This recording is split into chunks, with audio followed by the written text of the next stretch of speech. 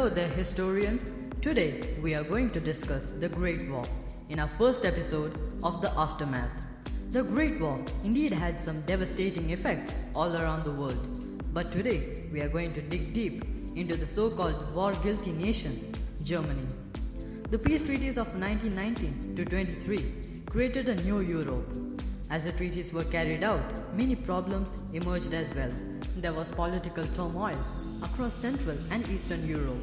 The Treaty of Versailles was received very badly within Germany. The nation had been blamed entirely for the First World War and had been forced to pay reparations to the Allies under Clause 231, aka the War Guilt Clause of the treaty.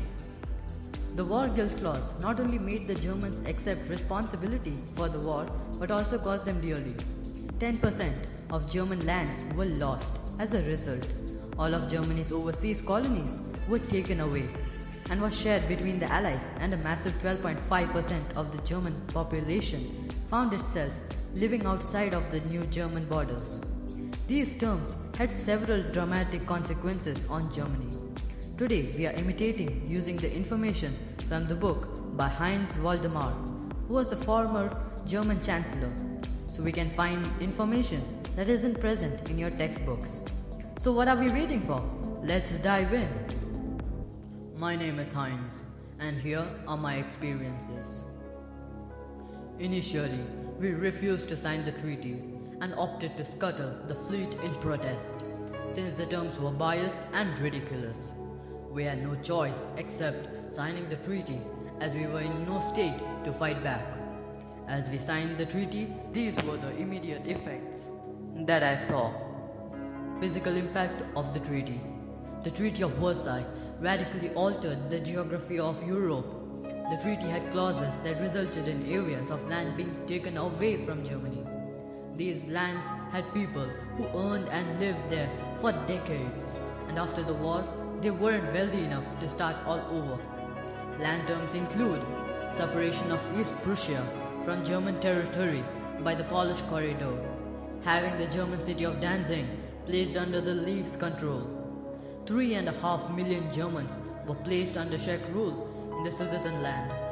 We knew we would lose these areas, but we had to go ahead, and this severely hampered our economy, as we lost areas that were playing a major role in the economy. We not only faced severe effects on the economy, but thousands of my fellow Germans lost their jobs, which put a lot of pressure onto them, as they weren't able to feed their families. And whereas I had lavish meals with my family at my home, I saw food getting wasted by my son, but I said nothing. All I wondered was about those who were fighting it out there to get a piece of bread. Next is military. The treaty limited our military power, forcing us to have an army of no more than 100,000 members and only small ships in the navy. Moreover, Rhineland was demilitarized. All this made the civilians feel vulnerable, as such a small army wouldn't be able to protect such a large nation, since this treaty created new enemies of Germany. We were nothing but weaklings in Europe, as we could have barely defended ourselves against an invasion. But I was helpless. Next is the Weimar Republic. Defeat and peace treaty brought chaos to Germany. In 1919, a new government was set up in the town of Weimar, and it became known as the Weimar Republic. The incoming government had no choice but to sign the treaty, but it was accused by some. This, amongst others, led to a growth in the number of people who distrusted the Weimar Republic and were unwilling to support it. This manifested itself in uprisings such as the Kapp Push and the Munich Push. Though there are other factors which led to these uprisings, the new government has attacked on all sides. Between 1919 and 1923, there were repeated attempts by both the left-wing and the right-wing militants to overthrow the new Weimar Republic. This had significant impact on the role that Germany would and potentially could play in the European and world affairs in the early post-war climate. However, whilst it is evident that Germany became politically isolated in the West, some leaders would point out that our isolation has been exaggerated by the Westerners. The Treaty of Rapallo, for example, shows that there was scope for Germany to develop relations in the East, in this case with the Soviet Union, and they would point out the newly formed nations were in need for economic partners, with Germany being a likely dominant part. That's few. In January 1919, communist revolutionaries called Schwarzenegger tried to stage a revolution in Berlin. In April, communists tried to seize power in Munich. Both of these rebellions were smashed by armed and violent groups of ex-servicemen known as Freikorps. In 1920, a Freikorps force attempted to seize Berlin. The army sympathized with the Freikorps and refused to fight them.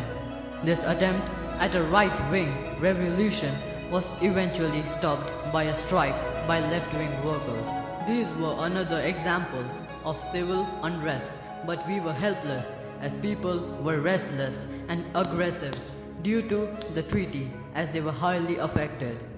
There were hardly any food, water or basic necessities such as shelter for people.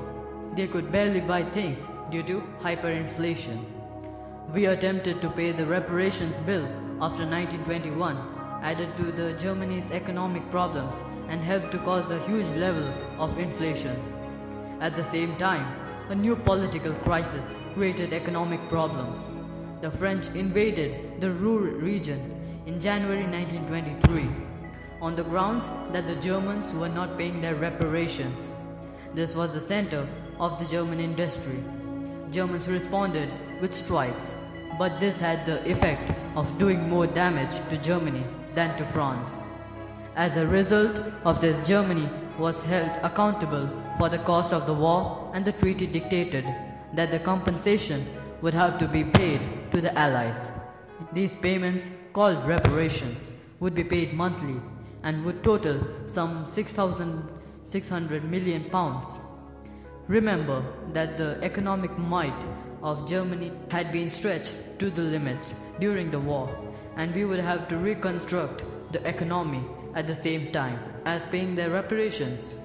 In addition, Germany had lost some of its most precious sources of raw materials as the colonies, and some of the areas ceded to other countries were rich sources of income. These factories would make it harder for the German economy to cope.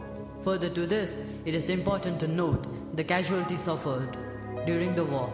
Germany lost some 1.7 million men during the war, and a further 4.2 million are listed as being wounded.